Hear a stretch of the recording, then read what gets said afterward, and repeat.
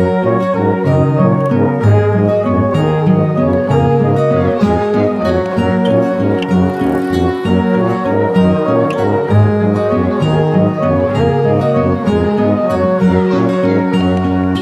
and my friend walk into a bar on a cool winter's evening underneath the stars, and we'll find somewhere. Good evening, everyone. You are in the cool room. We are changing things up tonight, and you're listening to Travis Bristow. I am your host and co-host. We are going to throw to David and Warren at some point throughout the evening. But before we do, guys, this is a very different way of doing it. I'm going to run through some information for the November pack of beers that we have coming up next month. This is our last October session. Who would have thought that we'd gotten through October? It's been an epic month, but next month is going to be far more epic with Mr. Banks, Vault City from Edinburgh coming on for their sour beers that they have. If you guys out there in listening land haven't heard of these guys, check out their stuff. It's going to be pretty amazing.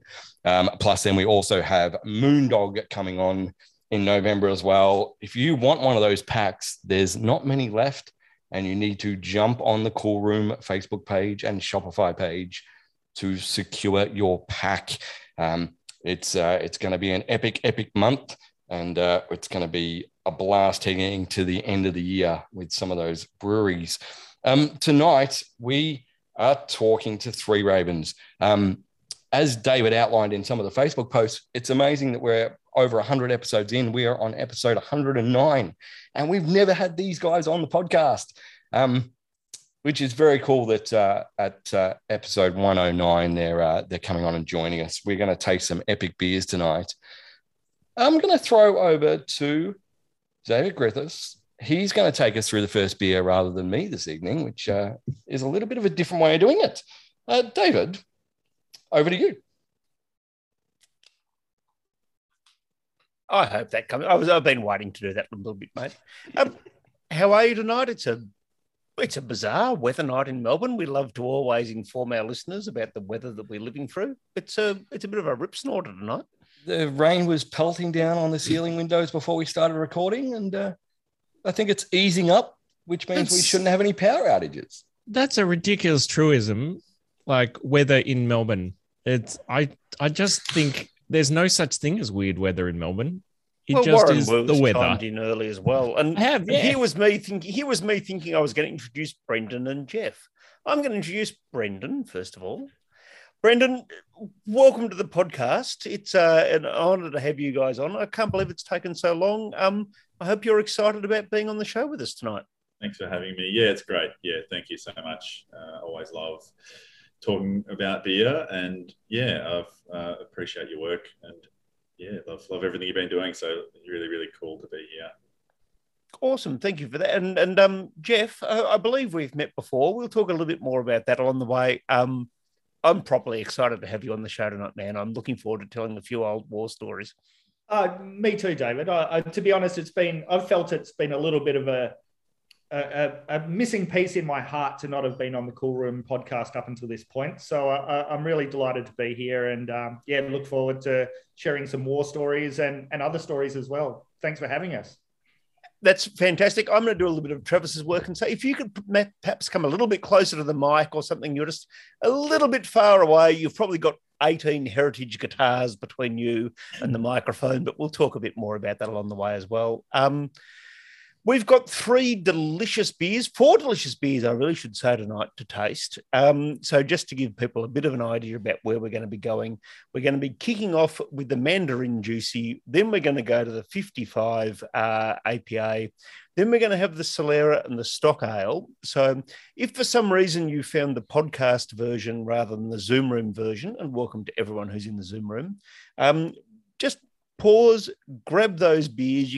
I think we've only got 3 packs left in the online store. I've got to say the Three Ravens online store is amazing. Go and check that out.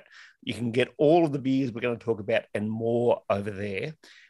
Make sure you have them before you listen to this episode. It's designed as a bit of a sip along so that you can experience the drinks that we're talking about while we're having them. we do this little thing now where we, rather than me introducing you, we get you to introduce each other, which often just sets up this little bit of tension and unhappiness between our two guests to kick off with. I'm going to throw to you, Jeff. Jeff, can you introduce Brendan? Tell us when you guys first met. Can you tell us what you reckon his favourite non-Three Ravens beer is? And I kind of hope you get it wrong, because that's just going to set up a little bit of tension for the night to come. Yeah, I can definitely help with that. So Brendan and I first met back in Western Australia. We were both working for connected businesses in WA.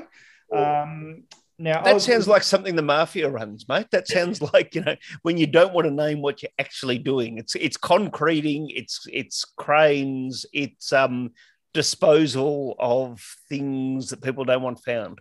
You obviously understand the West Australian business landscape, David, because you're on the right track there, buddy. So I was working for Phoenix Beers, who are an importer and distributor. Brendan had worked for Phoenix in some capacity, but at the time that I met him, he was actually managing a place called the International Beer Store, which was one of the first major craft beer retailers in Australia. And they had a really strong online presence. So Brendan was running that particular store, and Phoenix Beers and the International Beer Shop were closely connected. They were owned by the same person. So that's how we met. When I met Brendan, he was a really accomplished home brewer already. And in fact, he was a lot further down the path of learning about craft beer than I was. And so from the very first time I met Brendan, I really admired his passion and his knowledge for beer. And I would have to say I've considered Brendan to be a mentor of mine ever since I met him. On Brendan's favourite non-Three Ravens beer, I would have to say the beer that stands out, and the beer that he always raved about to me, was a beer called, it was by a brewery called Gage Roads, and it was called Bolt. It was a low-calorie, mid-strength lager in a clear glass bottle. I don't know why it didn't take off, that particular beer, but I know Brendan always loved that. Now, I feel like there's a bit of a throwdown there. So, Brendan, feel free to respond, mate. Take us through. Don't respond to the beer thing straight away, perhaps. Let's hear a bit of your backstory, when your first memory of Jeff. Let's start with that. I think it was around 2009. I remember. So I'd been working for Phoenix for probably 5 or 6 years before that. And there was some staff that stuck around, some that came and went. And to be honest, when Jeff walked through the doors of the International Beer Shop and introduced himself, he was very upbeat. He was very idealistic. He'd come from selling guitars. And I just thought, oh, yeah, here's another one. See how long he lasts. But, yeah, he became a very good friend, and I loved his enthusiasm. And, I was happy to take him under my wing. I love sharing knowledge, just as I love having people share knowledge with me. I think you've got to give to receive. So, have really enjoyed the friendship I've had with Jeff over the years, and we've fortunately been able to work together again a few years ago. So, yeah, pretty interesting journey we both had. But it was a very long time ago, and we both, I guess, identify with growing up in WA, and sort of always kind of shared a lot of common mentalities and upbringings, and enthusiasm for similar beer styles. Do you want to have a crack at what his favourite non-Three Ravens beer is? I mean, I guess He's probably changed his mind after my suggestion about his favourite. Yeah, no, that's exactly right. I know that like his preferred style is pale ale, so I really want to say something in that. I feel like that's probably the most accurate. And I did check his Untapped to see how many. Oh, well played. The most. So before I come to that, I think the runners up for me were Saison de Pont. I know he's a big fan of Saison. Cantillon Loup Pepe Framboise seems to ring true as something that he's a big fan of, and probably rates above anything else. So that's probably the real one. Schlenkerla Marzen, I'd say, is up there, but I don't think that's it. But Sierra Nevada Pale Ale is what I'm locking in. Yep. Is that right, And not the Torpedo? Yeah, look, I think, do you know what? I feel like it would have changed over the years, where there would have been a time where Torpedo would have been the beer I'd go for. But I think as time has gone by, I really prefer to drink at lower ABVs. And so I probably would preferably pull the pale ale off the shelf rather than the Torpedo. And I guess, look, this is part of the reason why I've asked to go first up tonight. You and I have a long history of running beer events together. Yep. It must be, Struth, the best bit of 10 years or more now. I have my own version of when we first ran an event together, but what's your memory of the first time we met and had a beer together? Because it might be quite helpful for me to remember something I've forgotten.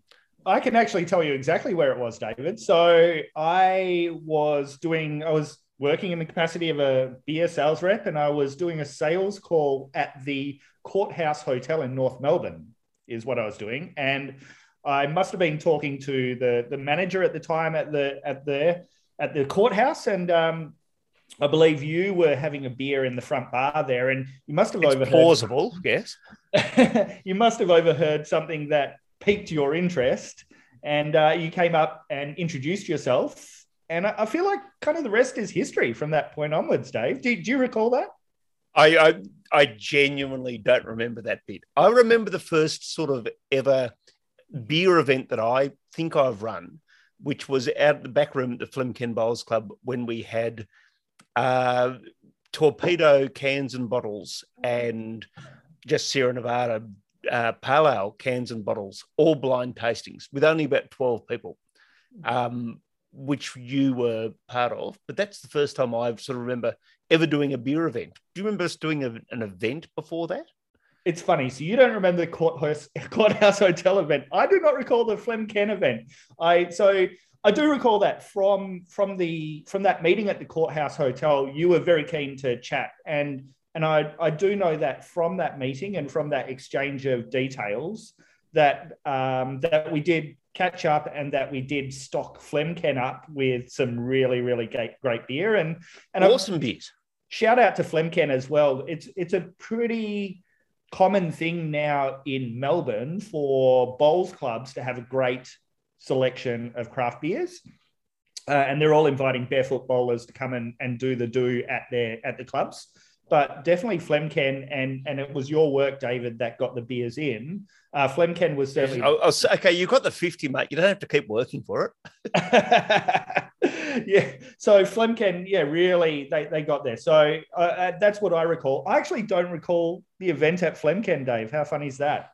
I remember being very low-key and me thinking no one would come and everyone coming and it's sort of working. And that was the first one. But yeah, we did a lot of other things together, and particularly at Mr. Griffiths in Kensington, where you were very generous with your time, sometimes with enormous crowds of people. Yep. Sometimes with 3 or 4 of us around a table on a Sunday afternoon. Sometimes Blake was really lifting the atmosphere of the event, I recall. So... look, some of those, I actually really loved doing those blind tasting events at Mr. Griffiths. I found it a real challenge for myself in terms of learning how to present in a way that people enjoy, but I also found it really enjoyable reaching out to my peers in the industry to find the best products that we could get for each individual category. So for anyone who doesn't know what those events were like, we based them around certain beer styles, and we had a blind tasting event where we would just explore flights of an individual style. So I recall we did saisons, we did brown ales. Do you remember some? I think we did. I don't know how many we did, Dave. We did brands and reds. I mean, I genuinely remember that having the buzz from Hop Nation, and that was, we're now talking many moons ago, and just sort of, because I didn't know what beers they were going to be, I reevaluated what I thought. That's the one I rated highly that day. That's where I really went, Hop Nation is really good. Yeah. So that's, I recall. So yeah, Dave, we have done a lot of work together over the years, and I think it is close to 10 years. And it's funny that particular meeting at the Courthouse Hotel, which I don't think does much in the way of craft beer anymore, was where I'm not even sure it's still open, brother, but Yeah. Just to interject, the strange thing is I reckon Three Ravens had all the taps at the courthouse when I first went in there. Like it was only Three Ravens on tap. So yeah, funny little circle. Like, and that was back in the day where Three Ravens did English, like mainly English ales and bitters. They were one of our earliest customers.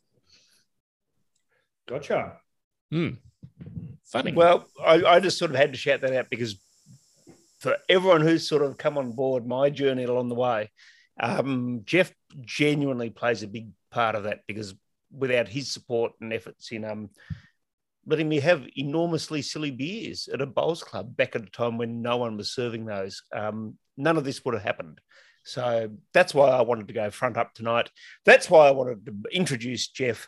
That's why I want to speak to Jeff and Brendan about, well, we have genuinely all these international listeners.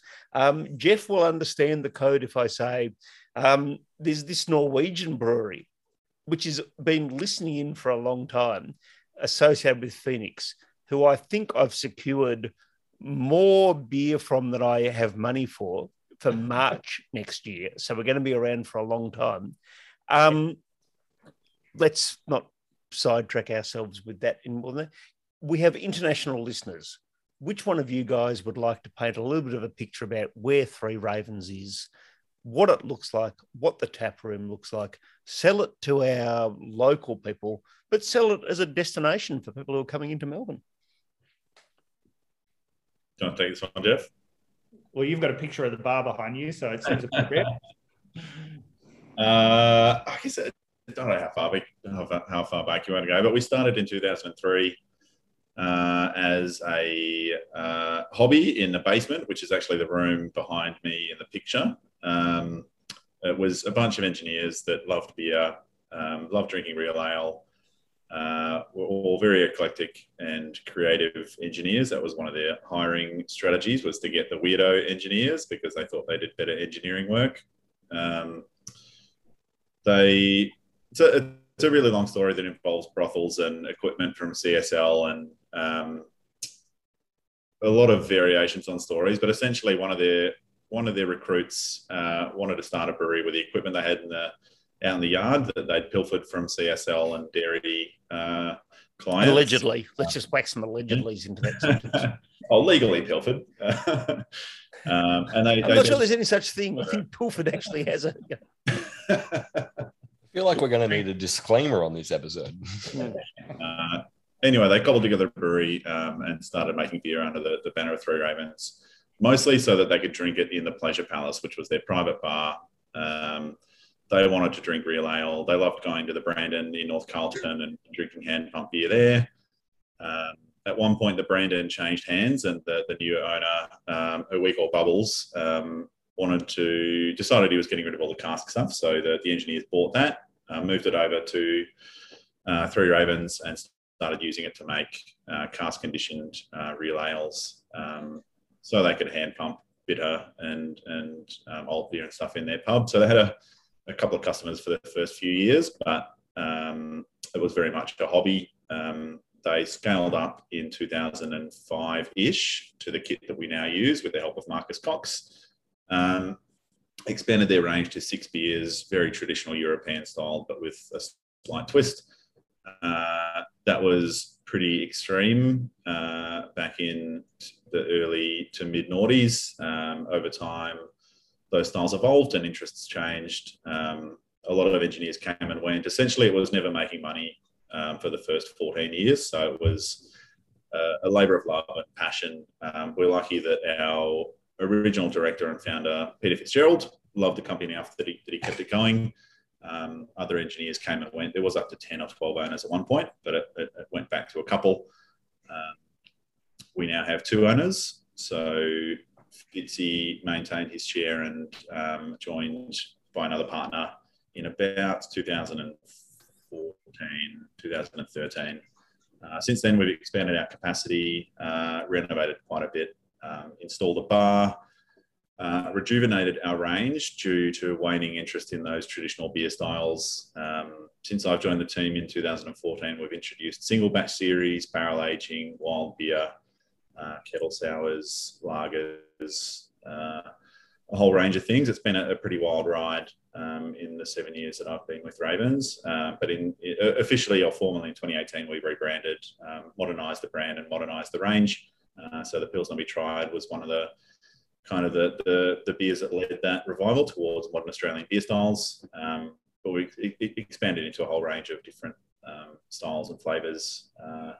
I guess celebrating or utilising my enthusiasm for everything and anything, as well as everything I've learned over the years, but also carrying the torch of what Three Ravens was in the beginning, which was about pushing boundaries and brewing left of centre beers and things that are a bit weird and wonderful.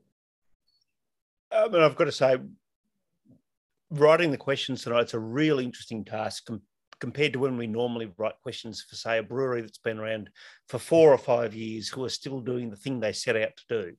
Three Ravens is very clearly an organisation which has gone through different iterations. And, you know, what you're hinting at there is, you know, there's all these different styles. It's an amazing array of beers that you guys have. I'd always had the ambition to brew an eclectic range of, like, just push boundaries in beer styles, really get it out of my system before retiring to a farm to brew mixed ferment, which is kind of a dream that I adopted very young. It's probably in my late teens that I wanted to retire to a farm to make lambic style beers. But before then, I knew that I needed to get everything out of my system. So I guess Three Ravens has been an opportunity for me to brew everything questionable and brew various styles. But there became a point where I realised that I was aligned with Fitzy. I thought I was co-opting the brewery for my own designs and desires, but I realised after a while that it was what Three Ravens was about all along. So it was a nice realisation. I'm not going to do what my co-hosts normally do when they have the first chair of the night, which is steal all the good questions, because I've got so many questions I want to ask about all the things you're talking about, but I want to bring us back really specifically to the Mandarin Juicy. So we've got 3 juicies in the tasting pack. Check out their Cool Room Shopify if you haven't already. The Mandarin, it is so Mandarin-y in a really positive sense. It's got that little bit of early bite. It's got that sort of gentle Mandarin flavour going through. Can you tell us how this fits into the Juicy range, how the Juicy range works overall? It's a pretty amazing beer, and I think you've almost got. I grew up with mandarins. It was when I walked in from school, Mum handed me a mandarin as I walked in the door. It's got a little bit of that Australianness about it. Yeah, my neighbour down the road, my best mate as a kid, had a mandarin tree, so we had them all the time. I wasn't particularly fond of them as a kid, but it's such a distinct character. I think as I got older, I really enjoyed mandarins, and particularly mandarin juice. There's a really, I can't remember the brand, but there's a brand I found when I moved to Melbourne that was just incredible, like so much better than orange juice. The idea for this, I guess, came about with the Australian Hop Eclipse 016 as it was before that. I guess we designed beers around a number of things, namely raw materials that we can get a hold of, so building flavours together. And there was this really interesting Australian Hop 016, which has now been called Eclipse, that had a really distinct Mandarin character. So for us, that was an obvious thing to lean into with the Juicy series, having a love of mandarins as well, to really highlight that Mandarin character of that hop, as well as some other hops that had similar characteristics, and really just amplify as much Mandarin as we could from various angles. In terms of the Juicy series, do you want to take that one, Jeff? Well, can I just ask one quick question before I throw to you, Jeff, which is the Eclipses in the pack. We're not going to talk about it tonight, but for people who want to pause the podcast, which is the whole idea, sort of experience ones, what would you say about the Eclipse? What's going to be the difference that people will experience if they have the Mandarin and the Eclipse next to each other? Well, it's actually, when we got the Eclipse, the new season Eclipse hops, which we hadn't seen yet, we've been using the previous crop for some NPD and some trial beers. When we got the latest crop to brew the Mandarin Juicy, we opened the bag and it blew our minds. It was just so vibrant and intense and just another level up from the previous crop. So at that point, we really knew that was going to be the next single hop release. So it was the process of doing the Mandarin Juicy that we decided that Eclipse needed to be celebrated on its own.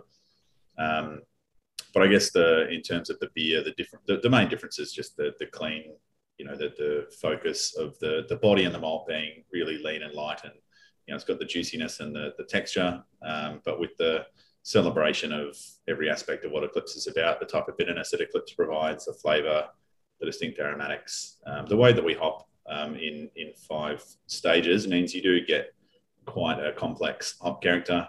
It's not simply the dry hop character of Eclipse or the kettle hop character of Eclipse, which do present very differently. It's a really complex array of flavors derived from Eclipse being used in different ways.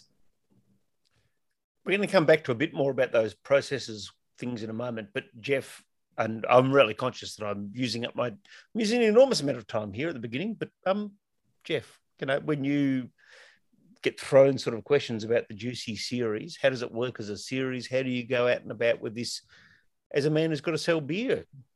Yeah, look, I mean, I guess for our Juicy series, and it was really one of the first New England IPAs on the market in Australia. It was certainly in the first handful of commercially available New England IPAs on the market. It does make my job a little bit easier to be able to go to customers and say, hey, look, this is really an icon. This is a pioneer. And probably more to the point, the person on the other side of the bar has confidence to order that particular product as something they're familiar with and that they know. And so it holds, and look, and Dave, you'd know this as well. I feel like in any given style, and even for craft beer itself, people really remember their first. And the beer that helped them discover craft beer holds a place in their heart forever. And it's always revered in that kind of way. And so I feel like our Juicy New England IPA, it actually holds that place in a lot of people's hearts out there, where this was the first experience that they had of New England IPAs. And it kind of makes my job a little bit easier in that regard, because it is such a highly revered New England IPA. So I would say that's probably, a real advantage that I've got for that particular beer. But I think the other thing about our Juicy, and in particular our standard Juicy, is it's not really just haze for haze sakes. I think it probably has a lot more in common with some of the originators of New England IPA, for instance, Heady Topper, where it's a moderate haze and it has that emphasis on the hop flavor and aroma is what it is. Whereas you do see a lot of New England IPAs, and this is by no means me being critical about other beers, but there are a lot of New England IPAs that have a really sort of chalky appearance and quite often quite a chalky sort of flavor, as people are striving, or, is my hazy IPA hazy enough? That's really not what the game is here. The game is that body. It's about that hop flavor and aroma. The game isn't to make your beer as opaque as it possibly can be. So I feel like I've got a few key advantages over competitors in that way. I've got to say, this sounds like a really good point to start to prepare to handball over to the 55, because what we're really interested in tasting as an online tasting experience is those bits where, what's a NEPA, what's an APA. And I think what you've touched on there is that there's similarities and differences. There's hops that you could use in both. There's ways that you can use them. And Warren Wu, I'm looking for the heads up for you. You're running alongside me on the wing. I'm about to pass the ball over to you, mate. Yeah, you're looking in the wrong direction. You'll never make a fly half. Oh no, sorry, I've gone. No, you are right. This is why we shouldn't change the law. This is why we shouldn't change stuff, because we're just going to crash that ship. They're just going to go straight into a reef. Travis, heads up, ball over the top, mate. Go with it, Travis. Isn't a good idea, because I think I'm the least qualified to talk about the last beers. I'm steering the ship back into alignment, and David, obviously, he's got a bit flustered tonight taking the first beer when he'd normally take the last beer, and we've changed things up. So for the listeners out there, that's just how we roll. But I will steer this ship back home. We are cracking open the 55 APA. If everyone's got it in front of them, let's get things going. There's a heap to talk about with this beer. It's going to be really cool. Guys, let's kick things off talking about this. Tell us why you've brewed the 55 in relation to your 18th birthday celebrations. So we brewed this beer, rebrewed it for the first time last year. It was one of the first hobby beer styles that we brewed. We'd been brewing an old beer and some other stuff that really celebrated hops. But in 2008, to celebrate our 5th birthday, our head brewer at the time, Marcus Cox, developed the 55, which was to celebrate our 5th birthday, featuring 5 hops, 5 malts, and 5.5%. For me, it was one of the very early hobby beers that I tried, other than probably Little Creatures Pale Ale. It was, I guess, the sign of a new direction of beer and beer consumption and beer trends in Australia. And it became our flagship over time. It became the most desirable and the most interesting and the most, the highest volume beer that we produced. Towards the sort of the mid-teens, trends had changed quite a bit. People were looking for lighter, leaner, drier pale ales. So this became a bit of an outlier in that it was multi-grain, higher in ABV, not something that people really appreciated in the pub as a draft beer, or it still sold quite well in 6-packs in sort of more mainstream bottle shops, but it was by no means the workhorse that it had been, and we could see that the trends had changed and that we needed to brew pale ale styles that people wanted to drink. So this was replaced by our tropical pale ale. But we also always had a really fond place in our heart. I really enjoyed drinking the 55 and had a very fond memory of it growing up. So it was something that we wanted to rebrew occasionally whenever that was appropriate, and it just seemed right with the birthday coming up to release another batch. We only do a very small amount of it because it is quite hard to sell, given its 5.5% ABV and the multi-grain story, which I always found at beer festivals or telling people about it, you'd start talking about rye and corn, and people's eyes would glaze over and they'd switch on. No one really cared.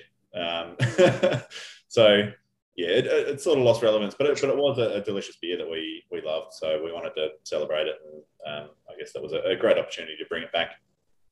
Yeah, nice. That sounds awesome, guys. Let's talk about. Let's go on a little bit of a tour. Can you give us a bit of a guided tour on this beer from the look of it right through to sort of the tasting and aromas? We're all sort of sitting here drinking it, and I think we've all got varying degrees of ideas on it. And I think once you guys tell us about it, and for the listeners out there, it'll change what they're tasting and smelling. Jeff, do you want to talk about APA in general as a style and the pale ale, and pale ale, where it came from? I mean, I suppose the genesis of pale ale it's probably a well-told story, but obviously English pale ales, it's a storied style. It's a traditional style, and they had their place. But the real leap of faith or the real genesis of the American pale ale style was obviously Sierra Nevada Pale Ale, which is, as Dave said, it's a beer that holds a place in my heart. And so it goes back to Sierra Nevada Pale Ale, and Ken Grossman. He wanted to change the beer landscape, and I think he had access. He ran a homebrew shop, and so he had access to new hop varieties and heaps of hops, and he wanted to really create something new and vibrant and different. And he saw the potential of these new hop varieties and what they can do and how he could use them in different ways. I feel like what's easy for us to forget in today's craft beer landscape is that, craft is ubiquitous now. It's all around us. We understand what it tastes like. We know what to expect. But if we look back to that Ken Grossman time, where he had to go out to the marketplace and present to people a beer that tasted very, very different to what most beer tastes like on the market, it was actually an enormous leap of faith for him to be able to do that. I feel like for people like Brendan and myself today, we're really standing on the shoulders of giants, to use that old phrase, where all the groundwork's been laid for us, and we're actually able to go out to the market and say, hey, we're just pushing this along a little bit further. And I feel like that's what we do as a brewery. We push things along a little bit further all the time. And Brendan's the reason behind that. He's the person driving that.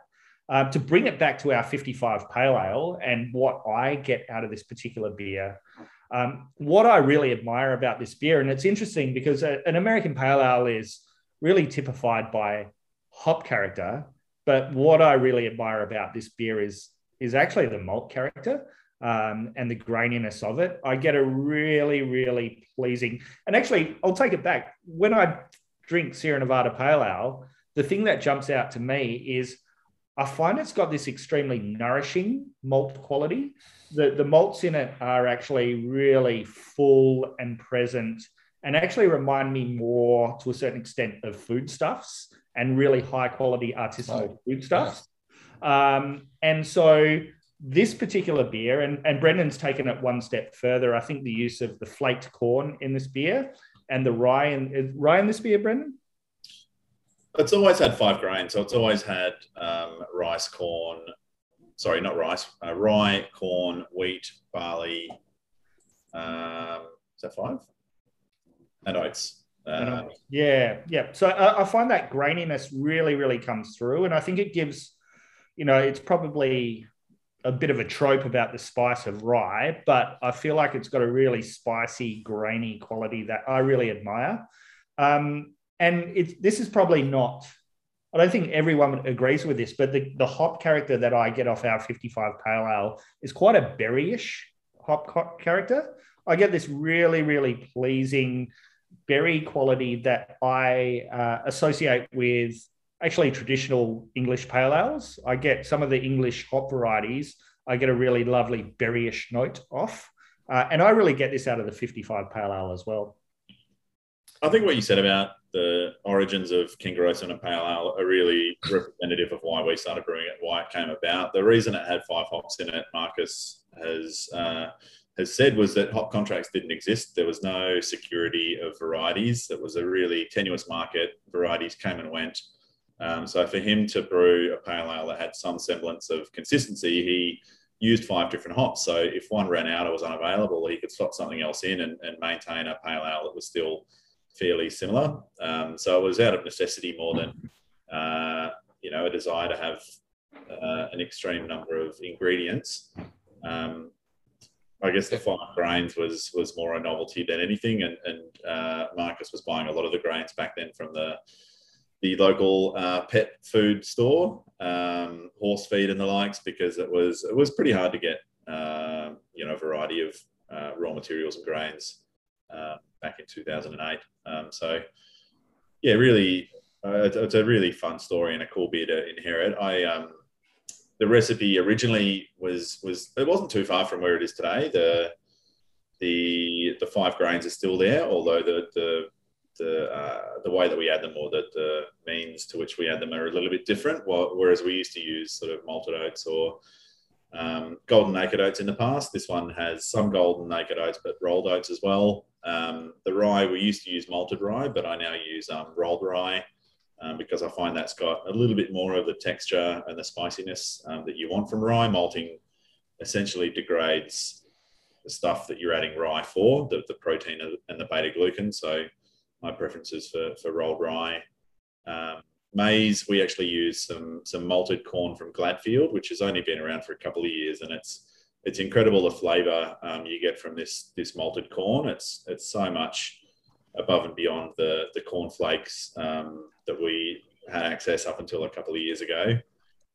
So very, very lucky to have Gladfield as one of our key suppliers of interesting ingredients. And I guess the nourishing quality, the biscuity malts, Voyager in Riverina are probably my favourite malt supplier. We've got Gladfield, Voyager, and Coopers as our main malt suppliers. And Voyager's, their dedication to quality malt and heritage varieties and freshness is above none in our region. For us to be able to get Vienna and Munich malts toasted to order, delivered within weeks, if not days, of it being malted, means that with those flavors, those fresh, biscuity, malty flavors translate to the beer. So we're very lucky to be in an era where we have a farm to malt company supplying premium malts that we can celebrate in this type of beer. I'm going to be difficult and cut across here. Go on. Yep. The kind of terrible human being that I am. But I know because particularly Jeff and I, we've had debates over the last, I reckon 6 weeks about the lineup and what beers do we put in what order. And that's been explored in the chat. And Trav, feel free to explore that. But we've debated which beers to put in which order, haven't we? Yeah, absolutely. Yeah, you quite often conventional wisdom is that you work your way up in ABV. That's usually a good guide of intensity, but I feel like the Mandarin Juicy and the 55 have similar levels of intensity, even though the 55 is slightly lower ABV. I feel like the malt character of 55 sort of drives the flavor along, and it makes it quite intense. But yeah, I think I really value the debate on the chat because I think it's a conversation worth having. And there's no, as always with tasting, there's no right or wrong answers with these sorts of things. It's the best. Yeah. And even before we started the record tonight, we were still having that discussion on how we were going to approach things tonight and what order we were going to go in. You guys have done your homework and read the question list. They have. David sent through. You're pretty much doing all my work for me. It's amazing. I'll back off, Trav. Sorry. No. It's beautiful. It rarely happens. I was actually going to say, guys, you've missed a few things. So anyway, we'll move on. We're not. Hang on a second. We're not done yet. We've still got a little bit to go before we have a little bit of a break and refresh ourselves. This is probably more of a question for Brendan. In relation to like what you were just talking about in relation to hops, how have things changed sort of since Three Ravens started 18 years ago to now? Where's it all sort of gone from the hops you could get back then to what you can readily have available now? You've got your farm and everything, but give us a bit of a breakdown on how things have shifted for you guys. It is very different, as Marcus alluded to with the 55 hop contracts weren't a thing. So the spot market was tenuous. Fluctuations in the commodity market meant that hops came and went and prices went up and down, and it would have been a nightmare to try and maintain consistent beers. We're so lucky, particularly with HPA in their developments and American hop growers. I don't think that European hop producers have advanced a hell of a lot since we started. I think that the character and the quality of the hops is still pretty similar. They might have improved marginally in terms of their process, but in terms of American development, the quality of American hops is insane in terms of the cleanliness of character and their agronomics and their processing, and the same with Australian hops. Like HPA, I guess, has been the major game changer for most Australian breweries over the last 15 years. Has been, the discovery of Galaxy and then the breeding of other hops from that. That's really changed what we can do in Australia and how we can own our raw materials and brew Australian styles. So that's been a massive change. I think alpha acids, oils have increased over time, but the major difference I've seen is in processing and how the hops are grown on the farm in terms of attention to detail in agronomics and what works where. The ripening, the harvesting, how they're harvested, how they're processed, the degree and temperature to which they're kilned, and the way they're packaged has made a big difference on storageability and how the hops translate to beer. So that's been really cool for us, I think. And in this product, that's been, I guess, a big difference too. Like over time, we started using things like Ella and Big Secret, Mosaic for a while. Yep. Citra, I guess, is like a one we've been using for the last few years, but was never in the earlier iterations. Early on, this beer had Willamette, which is wonderful, very English style American hop, but kind of spicy. Early on, there was Simcoe. I think Galaxy was always a big part of it, and Simcoe. Amarillo was probably in there as well. when I joined Three Ravens, Nelson Sauvin was part of the lineup, and I'm a big fan of that hop, so I kind of brought that back when we rebrewed it. But talking to Marcus Cox, he hated Nelson Sauvin, so it definitely wasn't part of the 55 in the early days. Hop contracts, I guess, have been a big development. Big change, yeah. Yeah, and it's essential for any brewery to contract if they want security of varieties. That's key. For us, we've been looking more into the quality of each farm and really trying to look as far as we can into where each batch of hops is coming from, to figure out which farms we prefer and which ones to avoid. Using some wholesalers, you often get the same variety from a variety of producers. So I think it's worth paying attention to quality from batch to batch and producer to producer to figure out what you like and what suits your process. It's definitely been something that we're always mindful of and focusing on, and trying to get that transparency through to exactly where our product's coming from. Yeah, that makes a lot of sense. That's that's really cool. We are getting close to wrapping up on the APA. Before we do though, two more questions.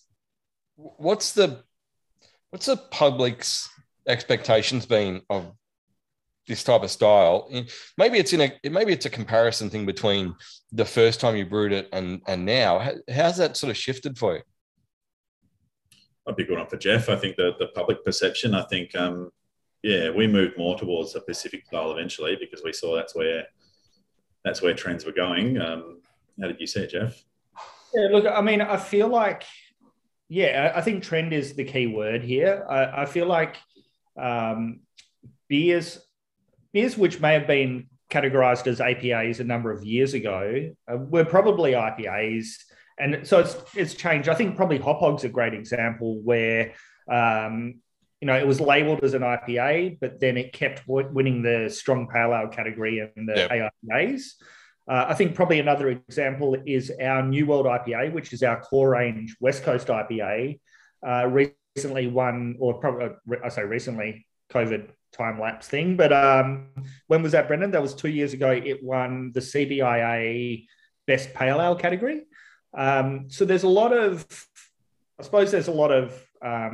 washover between those two categories. And then, sorry, Brendan? Last year, 2020. It was last year, yeah.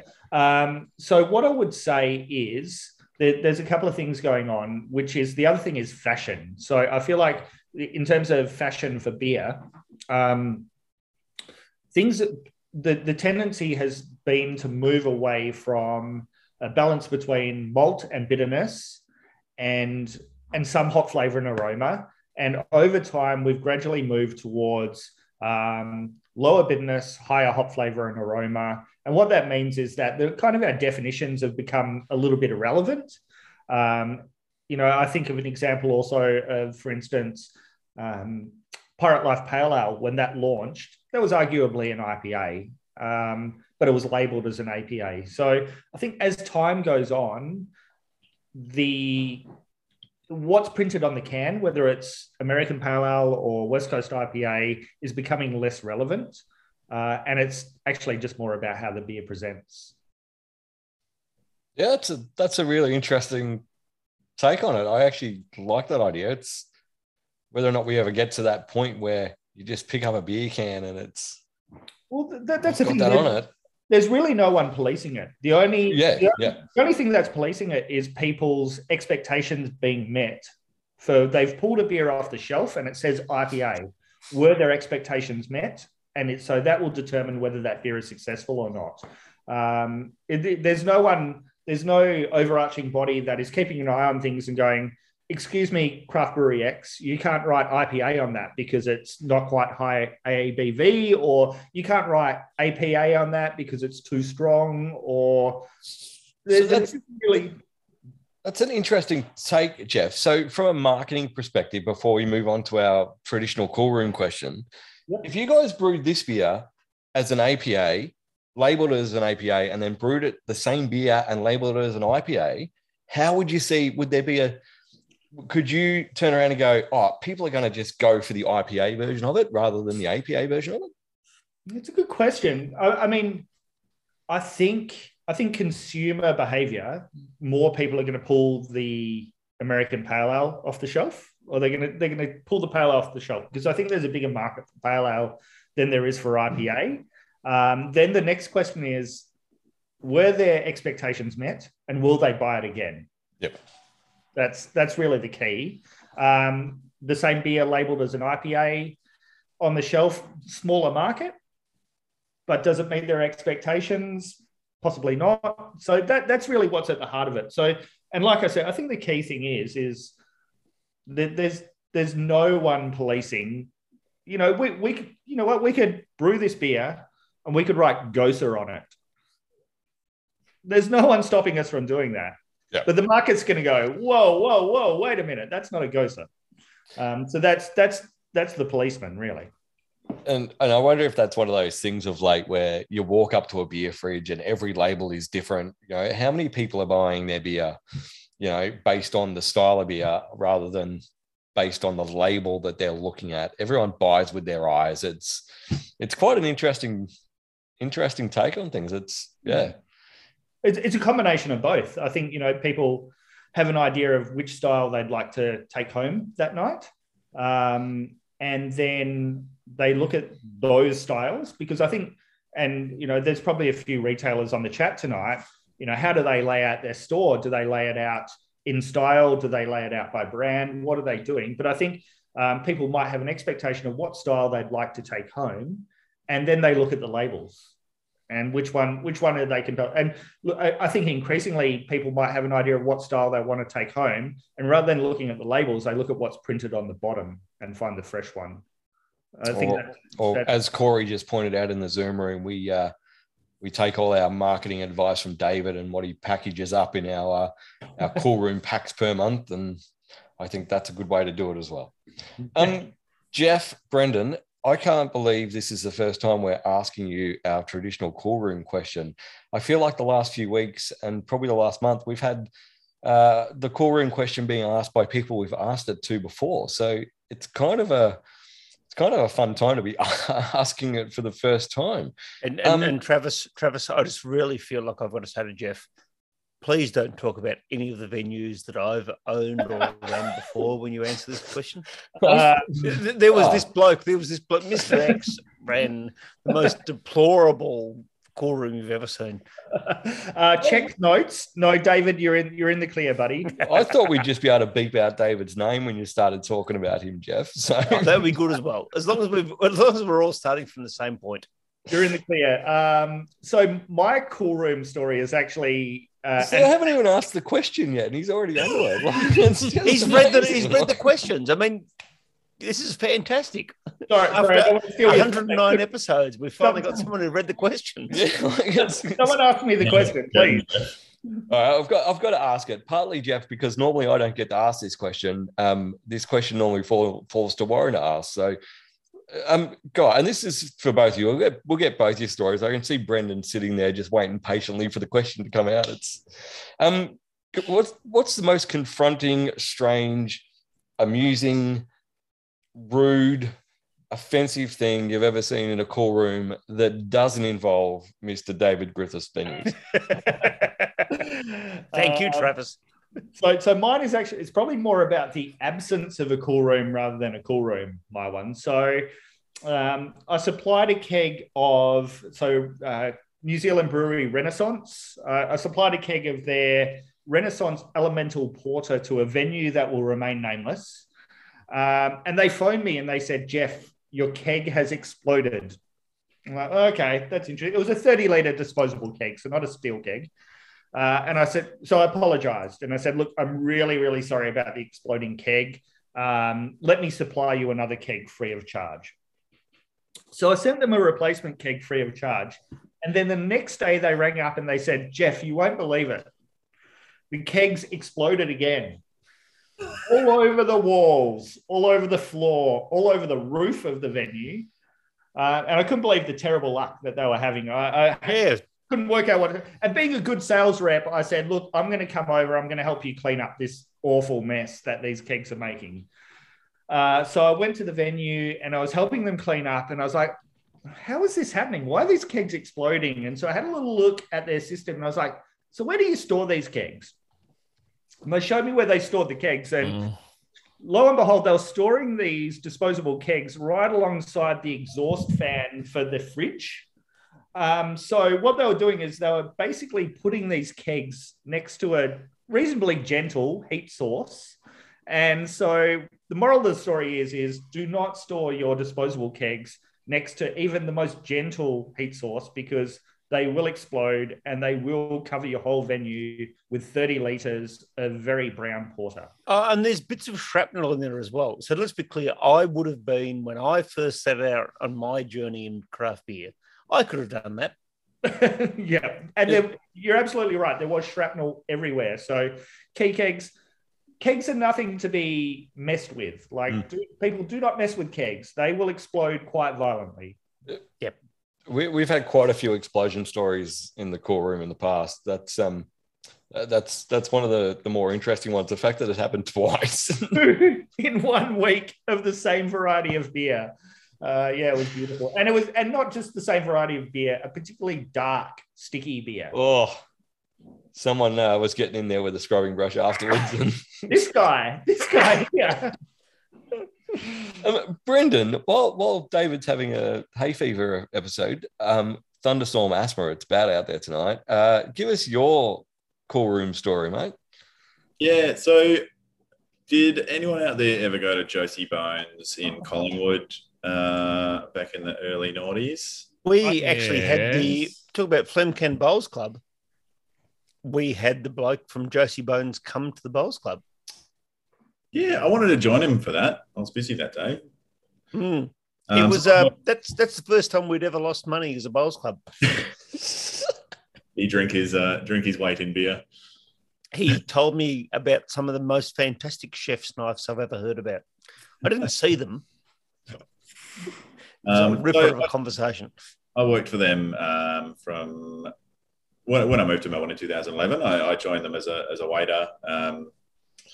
I was really keen to learn about beer and food. I had a really big gap in my my knowledge about food matching, having a very narrow upbringing and being mostly vegetarian. So I thought working at Josie Bones would really be a really great way to learn about a range of really ethical and sustainable meats that I'd never encountered. And it was incredible. I loved hospitality. I love pairing, so that was a really fun opportunity. Before long, the beer guy left, and I took over as beer manager and managed their cellar, their list, their training and events for a couple of years before starting a brewing company with them called Boneyard Brewing. But during that era of running events, we partnered a few times with the Royal Agricultural Society, celebrating Victorian produce and celebrating award-winning produce.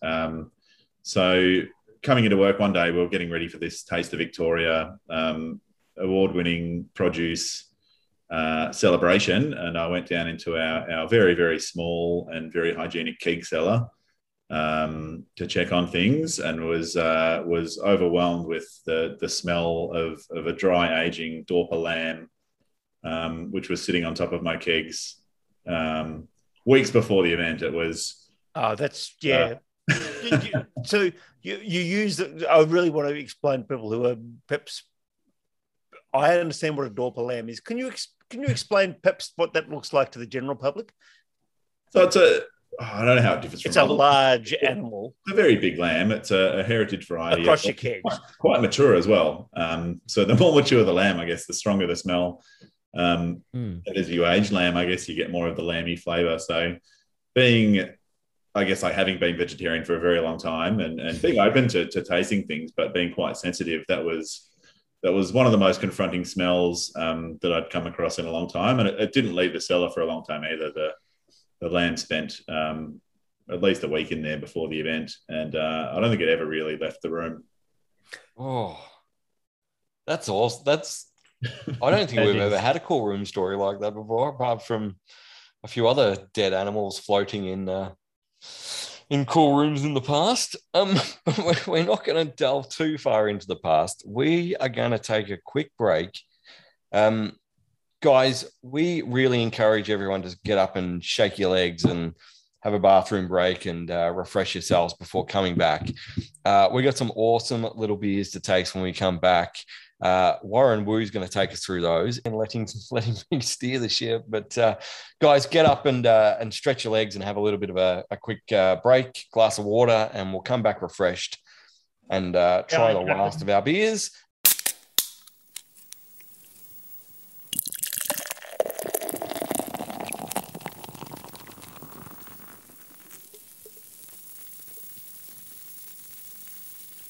Welcome back, guys. We are going to throw over to Mr. Warren Woo, who is going to take us through our last two very special beers. I'm not sure we've ever received a volume of beer from the Cool Room this small amount. I don't know if that's the right way to say it, but I think everyone gets what I'm talking about.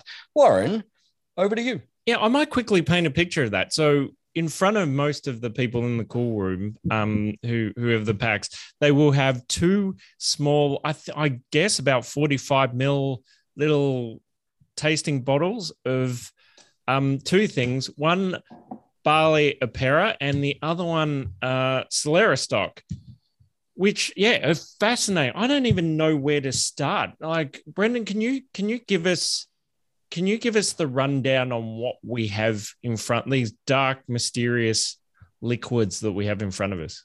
So I guess for a bit of historical context, the notion of stock ale is a very, very old English brewing tradition where beers were brewed at very high strength with very high bitterness to be stored for a long time. They would be used to reduce the acidity of fresh, young, mild beer. Because they were so bitter and so alcoholic, they were less prone to staling or to infection or acidification. But they would, over time, develop very, very oxidized flavors, as well as potentially wild yeast as well.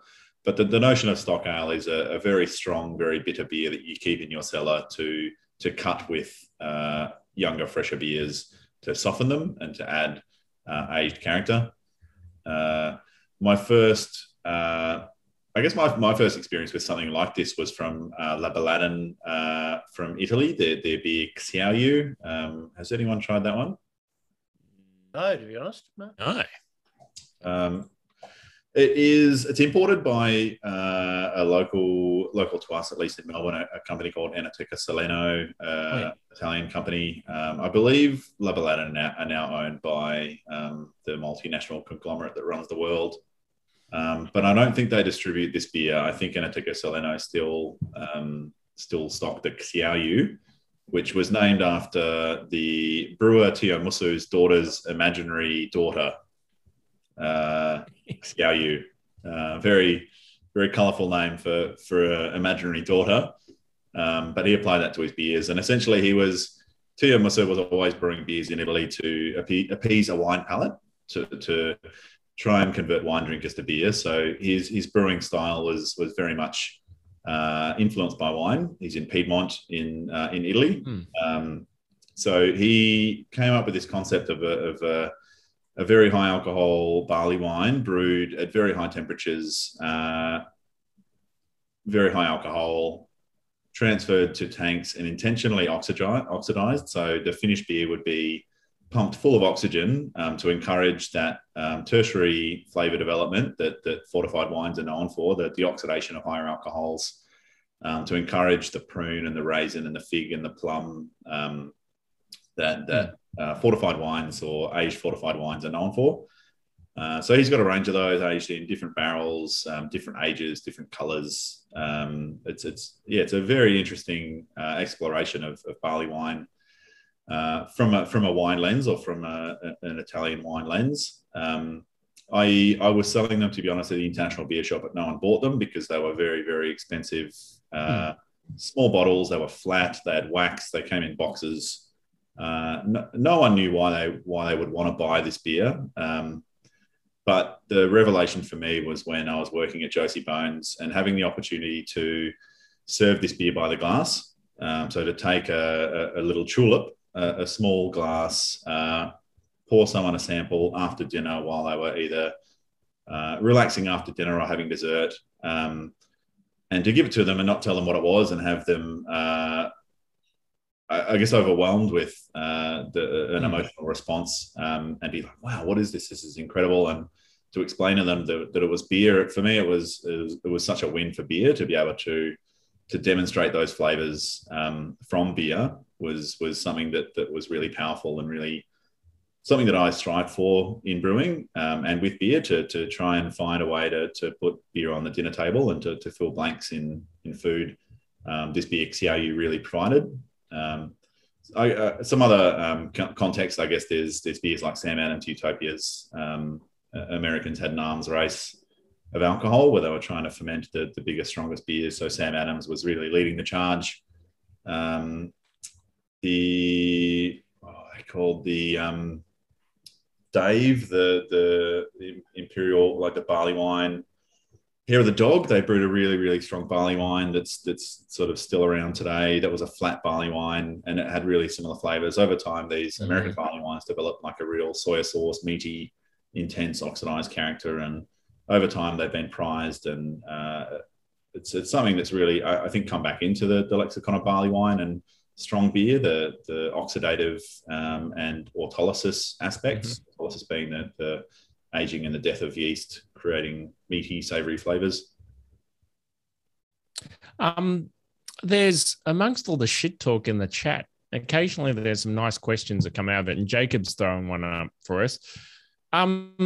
Should we try blending this stock beer, the Solera stock, with another beer? Like, is that something we should give it a shot? And have you guys tried it, and what happened? I haven't. Have you, Jeff? Yeah, I'd love to jump in here. It's not something I've actually tried. And in learning about beer and studying beer, the concept of stock ales and, people from time gone by, going into a venue and going up to the bar person and asking them for their own preferred blend between old and stale beer, because I used to call it stale beer, and it wasn't a loaded term that meant something negative. It was just part of the blend. So they used to go in and ask for their own personal preference of new and old beer. And the idea, as Brendan alluded to, is that light freshness of the young beer, and then the aged beer adding a little bit of depth and complexity to that beer. And each part of that beer probably not enjoyable on its own, but in that blend together is absolutely amazing. I actually haven't tried it with our stock ale, because I feel like our stock ale, it's actually a really special beer that stands on its own. But now that we're having this conversation, it's something I'm really keen to try.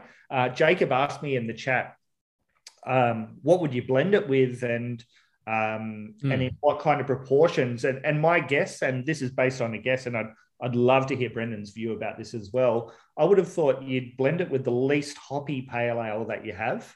I was thinking lager, even, like, genuinely, just like, what do you do? Yeah, That's where my brain went. A lager might work, but a lager is unlikely to be the beer that these would have been traditionally blended with. There wouldn't have been lagers available, I think, in the places that this tradition existed.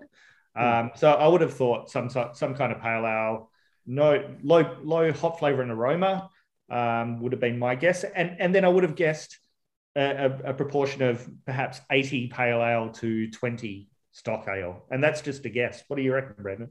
I've actually, recently we've tried blending it with imperial stouts as part of like component blends to see if we create something really exciting along that spectrum, but it hasn't really worked out. I think something like a Scottish 60, 70, 80 shilling or strong ale would be the best place for it, where you really can showcase and celebrate that aged and oxidized and malty character without distraction, and where that slight hint of caramel and toast and oxidation is really appropriate.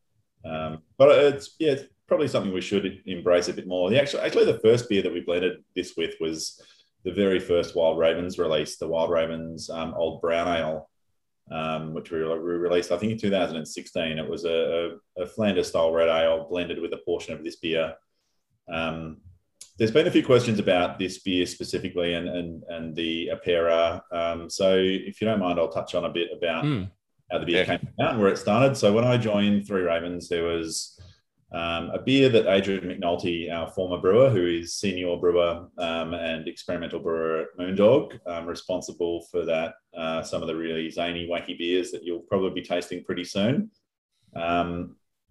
He had brewed a beer to celebrate our 10th anniversary in 2012, ready for 2013. It was a Imperial IPA, which was pretty extreme at the time. I don't know anyone else really that was brewing Imperial IPAs, maybe Murray's.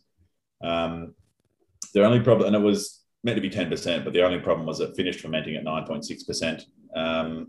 So in an attempt to get that beer up to 10%, he put some lager yeast and some simple sugar, some dextrose in it, wheeled it into our cool room, hoping that it would get to 10%, but it didn't. It stayed there exactly where he left it. And when I joined the company in 2014, a couple of years later, it was exactly the same gravity, the exact same pH, but it had developed really cool sherry-like character, which reminded me immediately of the Baladin Xiaoyu. So my eyes lit up and I thought this has a lot of potential. He was just showing me around. This is all yours now. Do with it whatever you want. And I was super excited about this tank of oxidized Imperial IPA because for me, it had a lot of potential for us to entertain that aspect of beer and that aspect of food pairing that I thought wasn't really being done in Australia or hadn't really been explored that much, that pushing the boundaries of food pairing and exploring those flavors that hadn't really been promoted or developed. So over time, we bottled some off for a Good Beer Week event with a restaurant on Smith Street for an event, fine dining event. And we presented it after dinner. We'd called it La Oloroso Cerveza after the Oloroso wine, the scented aromatic wine. And at the start of the night, the sommelier accosted me and had abused me for using the terms Oloroso because it's apparently protected and means a certain thing with flora and this and that. And it was really affronted by what I'd done. But by the end of the night, when we poured the beer, he loved it. He came up to me and he wanted to buy more of it because he'd been looking for something to pair with their chocolate orange tart on their pairing menu, and nothing worked. But he found that this beer was perfect for that. So for me, that gave me confidence to continue doing what we were doing, and there was a home for this product if we could find people like that wanted to celebrate pairing and those types of flavors. So we've kept it going. Max Allen was also really excited about it. He came in to our brewery in 2017. He's That's awesome. Yeah. A wine and beer writer, really, really cool guy. But at the time, he was researching the history of alcohol in Australia. So for him, I think it was an insight into what beer tasted like or what some aspects of beer tasted like historically. And he loved that it tasted like Vegemite and had really fascinating characteristics. So I guess those two experiences gave me the confidence to continue with it, regardless of whether or not it was selling. So we've persisted. For a couple of years, we were brewing a barley wine every year using house malted barley, Australian hops, and some toasted malts. And a portion of that barrel aged or that oxidized beer would go into the fresh beer, and then some of that beer would go back into barrels. The plan being every year we would draw down some of that barrel aged stock to go into the next barley wine, and then a portion of that barley wine would go back into the barrels to produce an increasingly aged product. After 3 years of making barley wine, we realized that no one actually drinks barley wine, and it was a really, really hard slog. But we've kept it going on a much smaller scale, and these products, I guess, are the evolution of where that program went. Barley wine's awesome, man. Sooner or later, people will come around to it, and you'll make a fortune. Oh, it's like Calvados. It's something you just fill your cellar with until it's a commodity, and someone's going to pay thousands of dollars for it one day. Yeah. No, that never happens. And we say this in the wine industry. We say this about everything. Like, technically, Rutherglen Muscat should be Killjoy Warren. Yeah. I'm going to be that Killjoy. Because like we've been saying, Australians have been saying this about Rutherglen Muscats for like decades. They should be the most revered wines in the world, but nope. they're a bargain. Like they're considering how well they're rated amongst lots of people. And it's similar to these things. And I see some similarities in both of these. They're amazing. So like in this respect, and I suppose this is more of a question for Jeff. What, given they don't sell, what does like the barley wine do for your brand? What is its role in the whole in Three Ravens and what they do? I feel like it's really important for us, actually. So even though look, I'm a lover of barley wines, and everything that Brendan just said there, barley wines are extremely difficult to sell as a sales rep on a large volume basis. I think there's a lot of people who really love barley wines, and then a lot of people who just do not have an interest in it. So it's an interesting thing. But I think if you're asking about, rather than barley wine, the stock ale and the barley apera here, what they do for our brand, I think it's a really important thing where it's, in terms of our products, they're the sorts of things that are best understood through communication. So when the opportunity to include them on tonight's lineup came up, the opportunity for people to taste these products as we explain them to them, and for people to be able to taste them and get the full story about the process behind these particular products, I feel like that's when they're the most appreciated. And so people really like, okay, cool. Because if you just put that glass in front of someone, no story, it's an entirely different experience. But to understand just the amount of process that goes into these sorts of products, the amount of care that Brendan takes, the amount of forethought that Brendan puts into these sorts of products, I feel like people understand them a lot better. To your question about what do they do for our brand, I think it's the opportunity to talk about just how developed the craft of brewing that Brendan possesses and that he really is able to put into our products. So there's a lot of forethought. There's a lot of, I would say even something like today where we were talking to a customer about a particular product that we made for them. And then Brendan described in the process that he anticipated that products that he was adding later to the beer would add bitterness to that product. So the original beer that he produced to blend those products in was of a lower bitterness.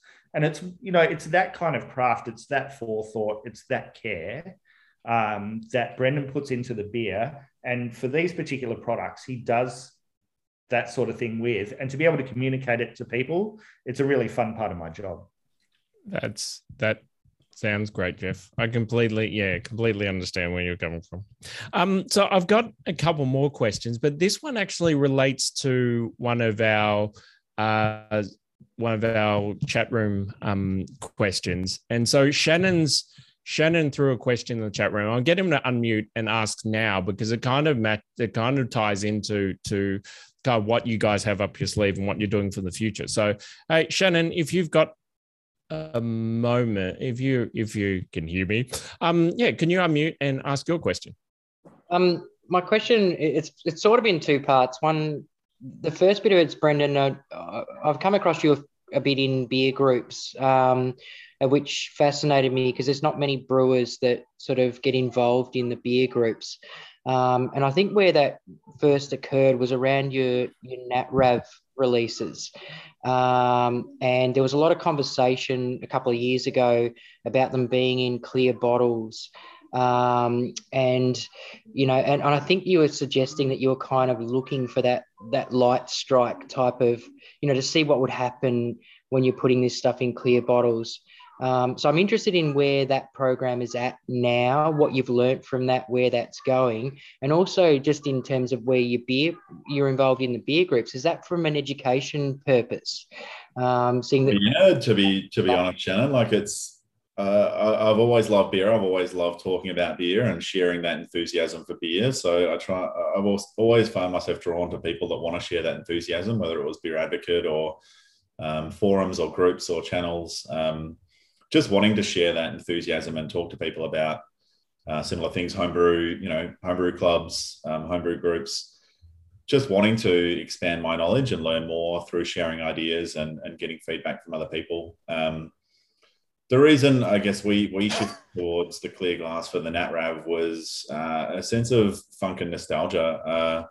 It was partly driven by trends and an aesthetic that we'd seen in the natural wine world of showcasing the color of wine, sort of a modern shift towards wine packaging. I knew, I always knew that I wanted to make wine beers. Reading about Driven Lambic as a teenager it made so much sense in Australia. I'd kind of kept it in my back pocket for a long time, planning to do it when I retired, but recognized that other people were looking at doing it. So I thought we'd better start doing it at Three Ravens as well. But it just made sense to showcase the color, as well as being disruptive and being challenging and showcasing an element of beer that I remember quite fondly growing up drinking. Grolsch was one of my favorites in my youth. Beck's as well, I guess, to a degree. And then things like Saison de Pont and Cantillon would inevitably be skunked. The first time I drank Saison de Pont on draft at the Salamanca, I was really confused because it didn't taste like Saison de Pont because it wasn't light struck. So for me, that light struck character was a really important aspect of farmhouse beer. And it's only a fault if it's unintentional. So to celebrate and champion that light struck character for me was part of the character of these products and championing them and showcasing them. These beers are, while they do showcase grapes, they are generally really heavily hopped from the brewing side. We use a heap of aged hops in the production of most of our wild beer. So they will develop light struck character. And to me, that's something that we're leaning into and celebrating as a component of funk or as an aspect of the character that will change over time. And I think the change is as exciting as a beer is fresh. The journey of how beer's evolved, the romanticism of wild beer is massive. So light strike and adding to that evolution is also, I think, really fun. So it was aesthetic as well as really, leading into that, the flavor and aroma that I really love about farmhouse beer. Brendan, I remember trying the Riesling a while ago, and that was pretty mind blowing. The I think it was on Riesling. Yeah, it was on Riesling Skins. It was 3 Riesling releases. We did. I think it was the second one. Yeah, must have been clear glass or brown, Warren. Big pardon? Was it in clear or brown glass? I reckon it was in clear glass. Yeah, maybe it was in clear glass. Brendan, not everyone might know what NatRav is. So and that's why we should. Yeah, good point, Jeff. So let's quickly discuss the NatRav and specifically like what the 2021 Cabernet Franc and where that sits amongst all of this. Whoa, look at that bottle. And off really if I want to showcase this, but I love it. Windows 95. Get around it. It is very Windows 95. This stuff works really well on a podcast. Probably 2017, I think, might have been the first vintage of grapes we got. But inspired by Driven Lambic, the Belgians, they would get Italian and French grapes being very close, re-ferment them in Lambic, and had this very, very small batch variation of Lambic. But reading more, growing up reading about Lambic and the maceration of fruit, the Lambic producers would say that the second maceration on fruit would be even better than the first, because the first maceration would be all about getting, this is things like raspberries and cherries, and the first maceration would get all the sugar out, which would essentially dilute the beer. The second maceration, which they always did because they were poor and needed to extract as much out of everything they spent money on, would be more intense in terms of fruit character, because the leftover skins and seeds were where the aroma, flavor, and character was at. So trying to find avenues for us to source grapes, it made a lot more sense for me to approach winemakers and ask them for their pressings or their mark, or rather than asking them for grapes. Winemakers would typically, if they're pressing fruit fresh, would the grapes would go back on the compost heap, or it was essentially a waste product. And that to me, that made sense in terms of process and flavor. And having seen things like the Red Angus Pilsner, which was made with Riesling juice, not tasting like much. It didn't taste like Riesling. It didn't taste like beer. It was just a watery mess. And a few other similar products that used juice or fruit. They didn't really showcase the beer. They didn't showcase the fruit. So for me, it made sense to use the skins. And I guess the convenient thing was the rise or proliferation of skin contact wines, where white wines were being aged on skins. So that terminology and the popularity in and of itself made it easier for us to communicate what we were doing or what I wanted to do, and make it marketable, and also bring winemakers into beer and beer drinkers into natural wine, which I always thought was a really natural connection. It's products that people just hadn't been exposed to both ways. So for me, it was a cool opportunity for us to bring those two products together. So originally we'd brewed some skin contact beers under the Wild Ravens range, but given they were so different and so distinct, we thought it was worth creating a separate series, which we dubbed NatRav, or short for Natural Ravens, or Natty Wines, which would be packaged like a natural wine would, or like a skin contact wine would, using similar language and packaging, but really confronting design. So design that reflected and represented the products being really disruptive and different. And our designer really leaned into the idea of creating labels that made him uncomfortable, that challenged all of his design conventions, and the norms of label design and spelling and spacing. And it's been really fun. I think we've got a really great designer, and allowing him to have creative outlet has also been a really productive and positive thing for our business. That's awesome, man. We are going to. You guys have been super generous with your time tonight. We know we're getting on to the 2 hour mark of the record. We're going to throw to a couple more people in the Zoom room, and then we're going to wrap things up. So I'm going to throw to Muggs, who had a question. Where are you in my screen? There you are. Muggs, over to you. Oh, thanks, Trev. Hi, guys. One of my favourite beers from you guys, and I think it's probably had a bit of a long history, was the Druid. And it's definitely... it's part of your barrel series, and look, you've basically combined possibly my favorite style of barrel with my favorite style of beer. I mean, how did that all come about? Like, how do you? I mean, it's sort of a natural progression to go with those sort of things, but how did you end up coming in, to that sort of conclusion with things? Yeah, I agree. The PX is such an incredible wine, and I have always really loved Belgian strong dark ales. Before Imperial IPA existed, that was the Bozo beer. That was what you went to if you wanted a high ABV 750 ml.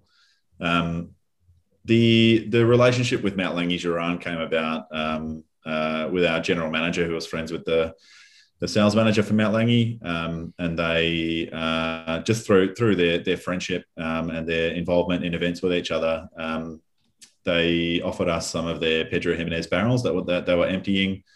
So our brewer at the time, Adrian, designed a beer to emulate the characteristics of that wine, the Pedro Jimenez style Shiraz, or the wine based on that fruit. So the obvious style was Belgian strong dark ale. So there was one batch of beer that went into those barrels, and it happened to help us win Champion Small Brewery at the Australian International Beer Awards in 2014. So there was immediately a very high demand for that product, and it was very sweet. It was very lush. It had a heap of that PX character as well as sweetness. And I joined the team shortly after that winning of the prize, and being such a fan of those styles, it was an honor for me to continue that series. We used the same barrels again, which wasn't really to the benefit of the second batch of beer, but I also wanted to make it really dry and lean and more traditional, like a proper Belgian strong dark ale, as opposed to an American style quadruple. over time, we pushed it back up to the sweet American style in fresh PX barrels. We used some Shiraz port barrels at some point. We used some Pinot barrels. The final iteration we did, which was the 5th version, was aged in whiskey barrels from Starward. That was the 2018 Druid Batch 5, which was incredible and delicious, but those styles just lost vogue, they lost interest. No one wanted to drink Belgian strong dark ales as much as people like you and me, Mugs, love drinking them and love those flavors. They just weren't. So, yeah. They weren't selling, so we ended up with that last batch of beer for about 18 months, which was just Wow. tying up pallet space in a cold warehouse that we were paying storage fees on. So it just didn't add up for us to continue brewing the Druid. It's something that I'd love to brew again one day, and we've considered doing wild versions or Wild Ravens versions, or I don't know if those styles increase in popularity, or if we can find a market to sell. I was going to say if you can find some more decent Pedro barrels as well, because that seems to be a really big marketing point. There's only so much being produced and drunk. Oh yeah, that's it. In the world. So Moondog actually, took that contact and brewed some what was it, Iron Lung in Pedro barrel. And, Yep. Black Lung, yeah. Yep. Yeah.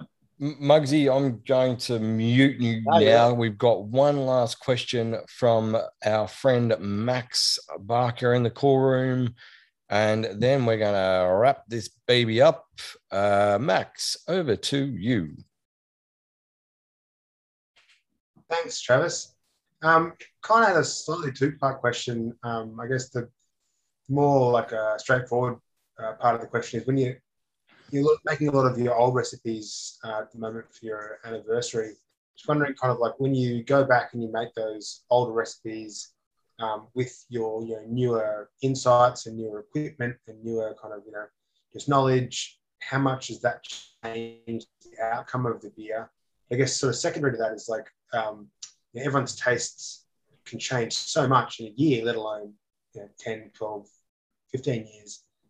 How much do you think the kind of the beer you're making now maybe matches up or is similar to the beer that you enjoyed or you thought you tasted? Are they the same beers in your mind, or are they kind of separate beasts? Do you want to take the first part of that, Brendan? And I'm happy to take the second part. What was the first part again? I got the context of the whole question there. So the first part was like just on a technical level, like when you're making older recipes again. Oh yeah. New equipment, new processes, new understandings. How much does that change? It's about distilling the essence of what made those beers unique, like what their key features were, and championing those while not trying to necessarily replicate everything about the beer that might have been positive or negative. It was about kind of taking what the spirit of the beer was and why it was brewed and what its intent was, and championing that with our new process. Like obviously our process has changed a lot. We don't filter, we don't bottle condition, raw materials, processing aids, approach to brewing has changed a lot. So we're trying to brew the best possible beer we can in the context of what's available to us. But so we're not going to revert to older processes or older methods for the sake of tradition. We'll celebrate the elements that we think are important or that are critical to making that beer taste like it's what it was brewed for. Like trying to look at its intent rather than its execution or its end result. Yeah, I mean, I think the point Brendan's making there is that really tastes change. I feel like I was at an event, must be a couple of years ago, at the local tap house where they were celebrating their first tap lists from when they opened up.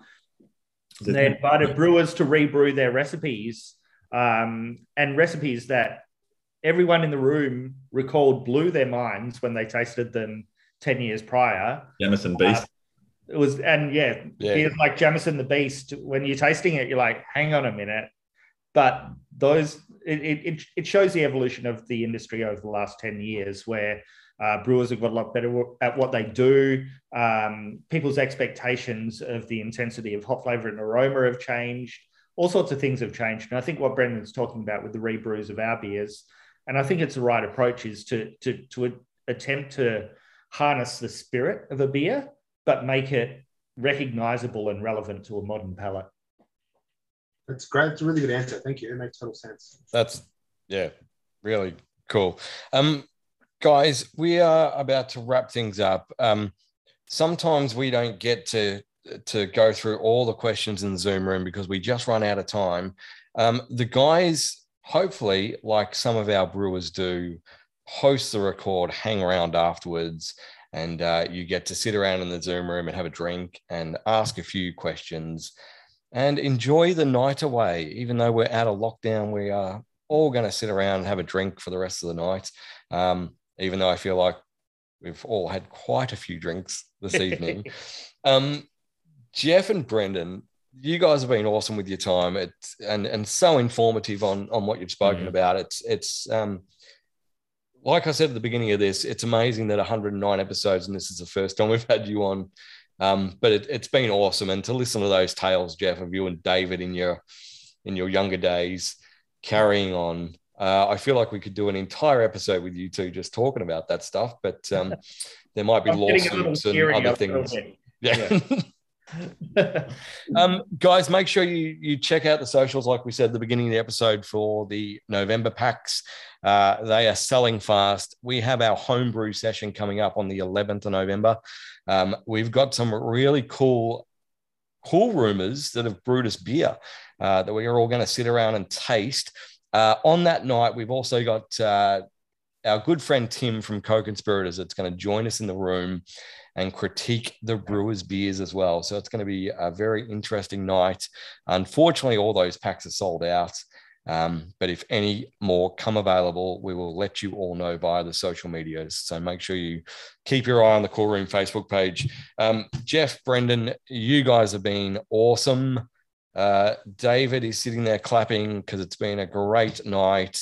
Hang around, have a drink with everyone. Thank you very much for your time, guys. Thanks, Travis. And yeah, I'll stick around. I think there's a few questions that we didn't get to, so I'll definitely aim to address those. Thanks for having us, guys. Thanks for having us, guys. It's been a real pleasure. Pleasure. Thank you. Cheers.